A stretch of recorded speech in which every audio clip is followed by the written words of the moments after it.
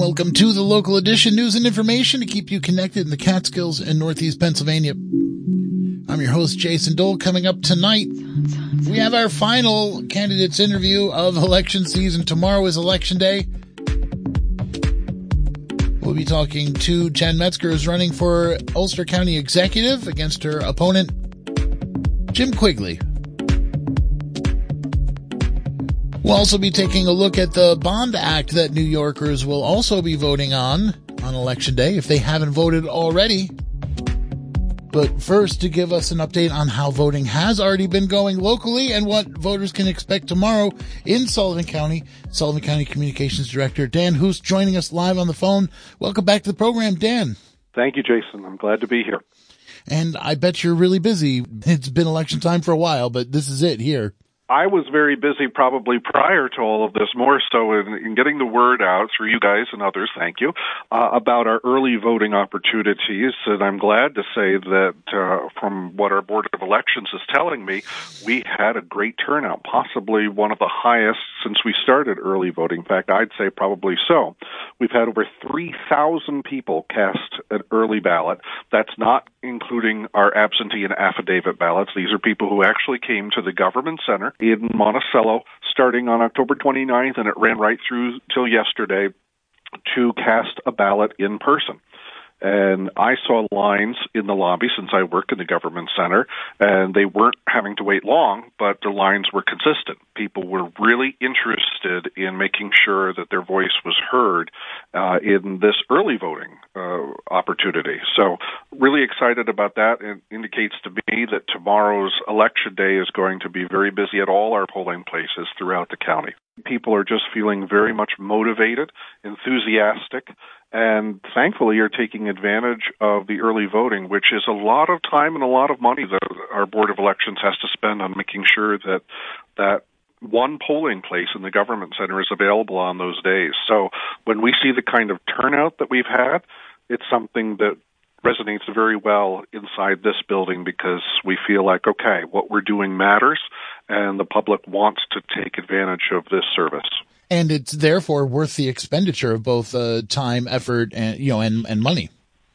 Absolutely. Well, it's the taxpayers' money to begin and end with anyway. So They're telling us by coming out here that they want this money spent this way. They're glad we're doing this, and they're going to take advantage of it. 3,000 early voters in Sullivan County. That's phenomenal. So this is great news. For those of us who did not avail ourselves of the early voting, what should we know? What should we be aware of, those of us who will be voting on Election Day itself? Well, there are still well over 24 polling places open. Probably the one you're most familiar with because you've been voting there for a while, or if you're just new to voting, maybe your parents were voting there, but you should also have gotten a mailer giving you indication as to where your local polling place was. But if you are not sure where you're supposed to vote, our Board of Elections, unlike the rest of county government, is actually going to be open tomorrow. The rest of county government's closed for Election Day, but the Board of Elections will be open. They are happy to answer any questions you have, not only about the polling location, but about the accessibility of it, about the process, and they can be reached at 845-807-0400. But I can say that I've been talking with them very closely over the past few days that we are going to have every polling site open. Even though we've had a shortage of election inspectors, we will have every polling site staffed, and that will be from as far afield as Woodridge to Roscoe, down to Glen Spey, over to Callicoon. This is a monumental effort that gets put on, but of course it's crucial to democracy, even here in Little Sullivan County. I'll remind the listener that inspector is the term for, what I would call poll workers, those volunteers or those people who are there to help us when we go vote. Yeah. Yeah, that's a very good point. And there's another point. I said volunteers. Are they volunteers or are they paid for their work? No, they're paid. They're paid. But they work a long time. It's a long day for them. $250 for a day that runs from 6 in the morning to 9 at night, and usually a little bit before and a little bit after, because you've got to get set up and you've got to break things down. And that also includes the training that they've had to go through to serve in that role. So, yeah, there's a lot of work involved. We're very grateful for these election inspectors, these poll workers, people who are there to make sure that everything goes right for you at the polling spot so that you get the correct ballot to fill out, that you know how to fill it out, and that you know how to put it into the machine. Obviously, they are not going to tell you who to vote for, but they will help with the process all surrounding that, because sometimes it can be a little confusing. It's not the old days of when you went inside this huge upright machine, close the curtain, which I always loved doing. I'd go in with my mom and I'd pull the lever to close the curtain. Yeah. And you just sort of push down all these levers. No, now you fill out a ballot and you run it through a machine, and then it has to be put in a safe spot, and it's just something that our election inspectors have to keep close track of, and to make sure that the public does not feel intimidated by the machinery or the equipment or the process. We want everyone to feel like their vote is very important, because it is, and that we are very glad that they turned out to cast that vote, no matter who it's for. And if people have questions or problems that are beyond the scope of what the inspectors can do on site, is that when they should get a hold of the Board of Elections? For example, if somebody thought they were able to vote at a certain polling place and then they couldn't, I mean, that's when they should make a further call, right? Right, and it's very likely that the inspectors will do that for them if they have the opportunity and the time and are not overwhelmed with people at that particular moment, because the inspectors, these poll workers, are going to want to make sure, as much as anybody else, that those votes get counted. So they will probably work something out right there at the polling site, but if there is a question or a concern for any reason, our main Board of Elections office is going to be open, like I said, from 6 a.m. to 9 p.m., and actually probably a little bit beyond that as results come in, and voters can definitely call them at 845-807-0400. And I guess finally, let's talk a little bit about that end of election night. Like, polls close, results start coming in. How and when do people start seeing results? How are things being counted in Sullivan County? Well, we pride ourselves in Sullivan County, especially our Information Technology Services Division, which handles all our computer networks, on having some of the earliest results in the region. We try to get them up as quickly as they come in, and we should start seeing results appear on the county website at sullivany.us/departments/elections. We'll see those results shortly after polls close, and I would say by 10 p.m. you're pretty much guaranteed to be seeing a good number of results roll in. When we'll actually hit 100% results, I don't know. That depends upon a number of issues with machines and ballots, but I would guess that by Wednesday we should have a pretty solid understanding of how the majority of Sullivan County voters decided to cast their ballots. Dan, I want to thank you so much for taking the time to talk to us. Is there anything else you want to go over before we go? I just want to encourage people, if they haven't voted yet already, if they haven't done an early voting or an absentee or affidavit ballot, please get to your local polling spot tomorrow and vote. It is very important, and the more people we have voting, the more we actually have this kind of representational democracy that we want to have. Thanks so much, and best of luck for you tomorrow and everybody at the county. Thank you. Next, as election coverage continues here on the Local Edition, let's revisit a piece on that Environmental Bond Act that voters will be voting on in New York State tomorrow. Again, if they have not voted already, as we heard just now, there's been a lot of early voting going on. But when New Yorkers go to cast their ballot tomorrow, they need to remember to flip it over, because on the back they'll see Proposition 1, which asks New Yorkers whether the state should borrow $4.2 billion for environmental projects. If approved, the money would be spent in the coming decades on reducing flood risks, mitigating the effects of climate change, and preserving the land around the state. North Country Public Radio's Emily Russell reports. New York State is definitely not immune to climate change. Extreme weather events like Hurricanes Sandy and Irene have pummeled the state in the last few decades. Temperatures are rising. But Peter Bauer says New York has the chance to become a leader and even a haven in the face of climate change. People are going to look at upstate New York with all of these trees, with all of this water, with this pastoral landscape with the Adirondack and Catskill Park and the Hudson Valley, and they're going to be like, my God, upstate New York is a paradise on earth. Bauer is the executive director of Protect the Adirondacks, a green group in the park. Like others, including the Nature Conservancy and Environmental Advocates of New York, Bauer's group is urging New Yorkers to vote yes on Proposition 1 to approve the $4.2 billion Environmental Bond Act. If it passes, the money will be doled out to communities across the state, $1.5 billion to build green infrastructure and things like cooling centers. Another $1 billion would be used to restore waterways and reduce flood risks. There's $650 million for water infrastructure projects and another $650 million for land preservation, which Peter Bauer says is critical.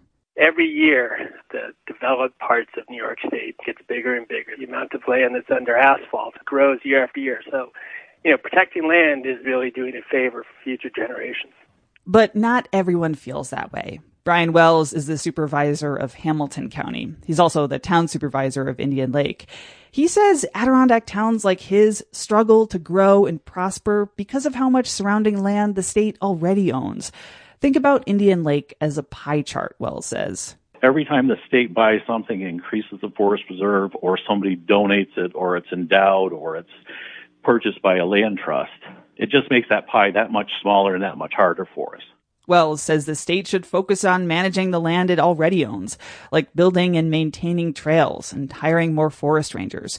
While he is grateful for the millions in state funding his and other Adirondack towns get for things like new wastewater treatment plants, Wells thinks adding $4.2 billion to the state's debt doesn't make financial sense.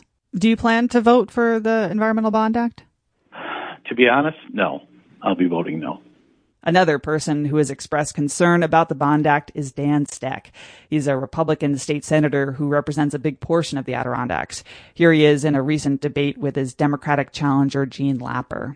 I have my doubts whether or not it's going to make a difference, or if it's just going to check some boxes for people to feel good about saying they support the environment. I don't think it's going to be efficiently used, and I'm afraid it's going to get wasted or squandered. But advocates say there will be plenty of oversight, especially if the money is used to match federal funding for projects. Plus, they say it's better to build up resilient infrastructure now than after a major storm. It's a lot more expensive to go backwards and fix a problem than it is to create the resilience up front. That's Kelly Tucker. She's the executive director of the Ausable River Association, which repairs erosion and restores rivers, lakes, and streams in the Adirondacks. Tucker says there's a lot in the Bond Act she likes, including the fact that 35% of the money must benefit disadvantaged communities around the state. That means funding projects in poorer communities, places facing particular threats like pollution and storm surges. Tucker is hopeful that New Yorkers will vote to invest in green energy, more public lands, and more resilient communities. But she says the details of how that money is delivered really matter. The question is, how is it going to be implemented? If it's passed, how is that money going to come to small communities, to marginalized communities? Is that money going to be easy to use, or is it going to be hard to use? Tucker says those are critical pieces of the puzzle. But first, New Yorkers need to decide whether or not they support the $4.2 billion Environmental Bond Act. So remember, when you go to vote, don't forget to flip over your ballot. Emily Russell, North Country Public Radio. And thanks to North Country Public Radio for that report. Remember, wherever you are voting tomorrow, to turn your ballot over and look for any other propositions. In some localities, there are additional ones based on town or municipality. Here in Sullivan County, the only township that seems to have that is the town of Tustin. Two measures. One is on prohibiting on-site cannabis consumption facilities. The other one is on prohibiting cannabis dispensaries. In Ulster County, there are many more of these propositions on the ballot, including one for the utilization of funds designated for payroll expenses within the county budget. Then a number at the town level, a number of them have to do with libraries. In Marlborough, there's Superintendent of Highways term of office proposal. In New Paltz, increase to the operating budget of the Elting Memorial Library. In the Village of New Paltz, increase to the Village of New Paltz Volunteer Firefighter Service Award Program referendum. In the town of Olive, funding proposition for the Olive Free Library Association. In Shandaken, funding proposition for the Morton Memorial and Phoenicia Libraries. Town of Ulster, a proposition to create the Office of Town Comptroller, and the Town of Woodstock, a bond resolution authorizing reconstruction, renovation, and improvements to the town offices. And that's just in Ulster County. We already mentioned the ones in Sullivan County. So as you can see, there's a number of proposals maybe on any given ballot. You should take a look for yourself if you have not voted yet. We're going to take a quick break. Election coverage continues when we return with our final candidate interview. You're listening to The Local Edition, winner of 2 Excellence in Broadcasting Awards from the New York State Broadcasters Association. Radio Catskill. Listen local.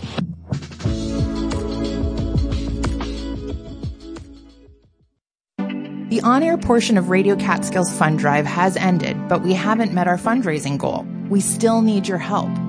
If you haven't given yet, it's easy. Just go to wjffradio.org and make a tax-deductible donation of any amount to get us closer to our goal. Already given? Thank you. Please tell your friends. We need their help to keep Radio Catskill thriving. Donate now at wjffradio.org. Welcome back to The Local Edition. Continuing with election coverage, we now have the final interview with the final candidate before Election Day.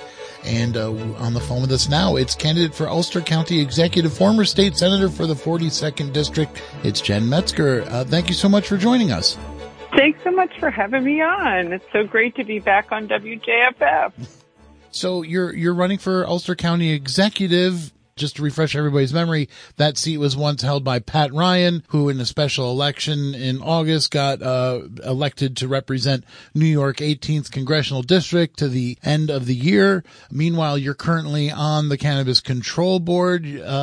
Why did you choose to run for the Ulster County Executive position? Well, I mean, the short answer is that, Ulster County is my home. I've raised my children here. I've dedicated my life to public service here, and I'm, excited by the opportunity to bring my background and experience and leadership skills to this important position.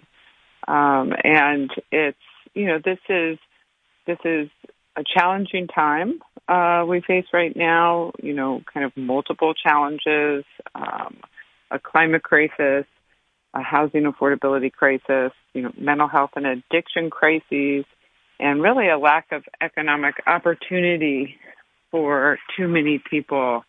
And I've been working on these issues, for a long time at local, regional, and state levels. And really feel like I can make a real difference here in Ulster County. And I do feel we have all of the building blocks here to create a really sustainable, resilient, thriving economy that leaves no one behind. But we really need someone with the right leadership and vision to do that. So I'm very excited to step into this role if the voters elect me next Tuesday. And, you mentioned some of the issues. Let's get into those issues. You mentioned housing. I think what really underscored where we're at with housing in the region was a July 29th headline from the Times Union. Kingston declares housing emergency ushering in rent control. That was the headline, and Times Union reporting it. Kingston essentially became the first upstate community to pass rent control. So what is the state of affordable housing in Ulster County? What would you do about it as county executive? And does it have broader implications for the rest of the state? So first of all, the action that Kingston took was basically, participating in the Emergency Tenant Protection Act, which I helped pass when I was in the state Senate, as it was part of a larger package of legislation meant to, address, widespread housing instability at the time, and the lack of protections for tenants, in lack of the kinds of protection that tenants need. A piece of legislation that I actually contributed to that package was the first the first protections that we've ever really put in place for residents of mobile and manufactured home parks, which is really very much affordable housing in rural areas. And the real challenge is that the residents there are often stuck. They own their homes, or they may rent their homes, but they're renting the space in the park and are much more vulnerable because it's not easy to pick up and leave. But I've been working on those issues for a while, and Kingston, I think the whole the housing crisis goes far beyond Ulster County. We have we've long had a tremendous shortage here of rental housing. That was pre-pandemic, and now there are literally zero vacancy rates in many communities, and there are a number of different kind of causes of that or contributing factors. Certainly, the huge wave of second home buyers and, folks moving to Ulster County during the pandemic. And of course, that has really, huge and positive benefits for our economy. But it also drove up home prices. And another issue is the short-term rental market, which has, again, this is another one of those kind of double-edged swords. Airbnbs, it's given, Airbnbs have made it possible for many residents here to afford to keep their homes by renting a room or an apartment over a garage. And it's also, served to bring more visitors to our area. But the excesses of that market have really taken a toll on the availability of places for people, not just to rent, but to buy. I mean, there's, just up the street from me, some, out-of-town investors bought a modest home, and, I've never met them. It's completely, it's rented through Airbnb. And, that was a house that was really perfect for a first-time home buyer. So, I think there are real issues. We have to work with our, with municipalities in addressing the short-term rental issue, but we also have to do a lot more to expand the supply of housing that people can afford, that workers can afford, that seniors can afford. And that's going to be a major focus of my work at the county level. You said if elected, you want to implement the Ulster 40, which, as I understand it, it contains recommendations for an economic development strategy centering on equity, sustainability, open space protection, and localism. Can you talk about these recommendations and how exactly would you implement it? So it's really about building on our existing strengths here in Ulster County. We have we are very fortunate, not unlike Sullivan County, in that we have, incredible natural, scenic and, recreational assets that contribute to our tourism economy. We also have a really strong arts and culture and film industry here that, again, is also a huge and growing contributor to our economy. And we have, a large farm agricultural sector. Agriculture is the second largest economic sector here, and it's also, entirely intertwined with tourism, which is our biggest sector. It's why people come here to pick apples, to visit, our on-farm breweries and the like. So it's really about, again, like building on these strengths. In the agricultural sector, for instance, it's very hard to be a farmer, especially a small farmer. Just, economically, the costs are very high. So, we have to look for ways to bring more revenues, more ways for our farmers to earn. Something that I'm very interested in working on is bringing more value-added processing to Ulster County so that we can be producing products that our farms are growing, and again, put more money in our farms' pockets, and also diversifying opportunities for them. As you mentioned earlier, I'm on the state cannabis control board, and there are opportunities.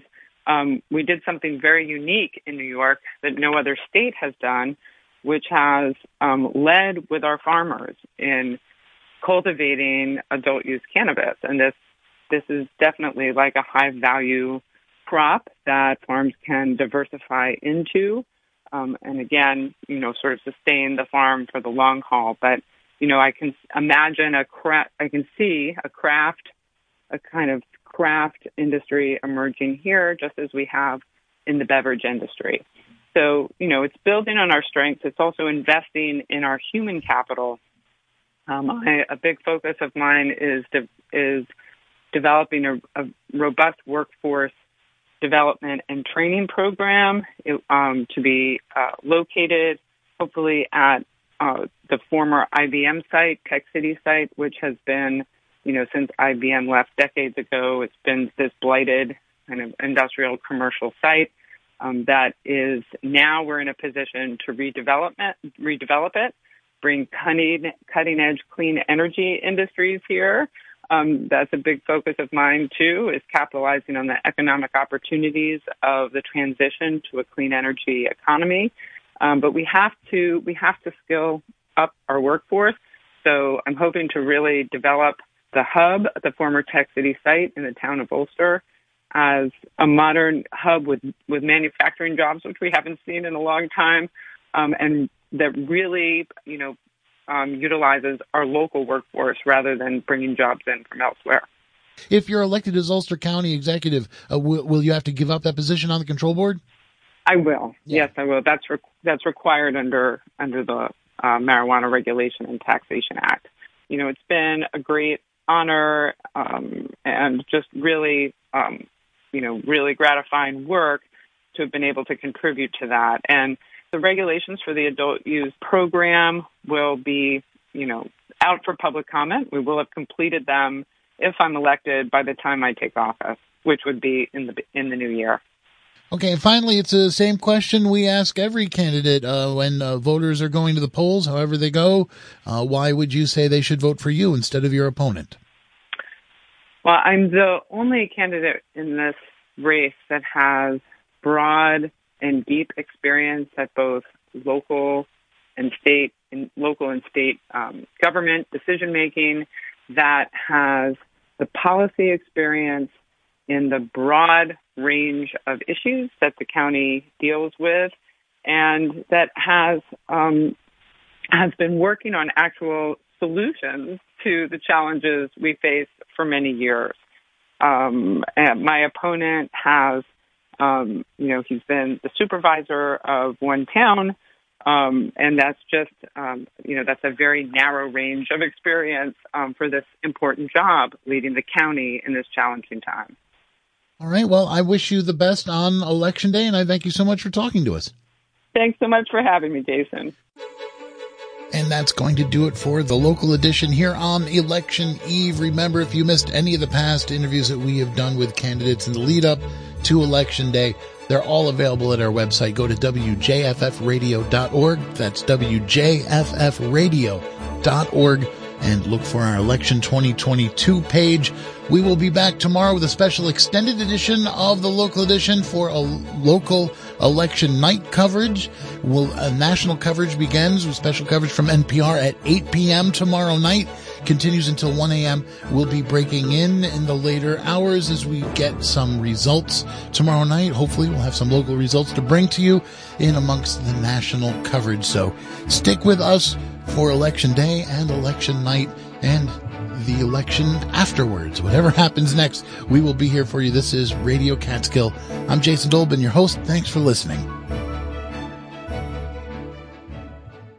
Support for Radio Catskill comes from Canosa Hall, featuring 22 guest rooms, a fine dining restaurant with full bar by Foster Supply Hospitality's award-winning culinary team, outdoor lakeview seating, and a full-service spa.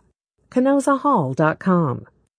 from the River Reporter newspaper in Narrowsburg, New York, riverreporter.com, and from listener donations at wjffradio.org.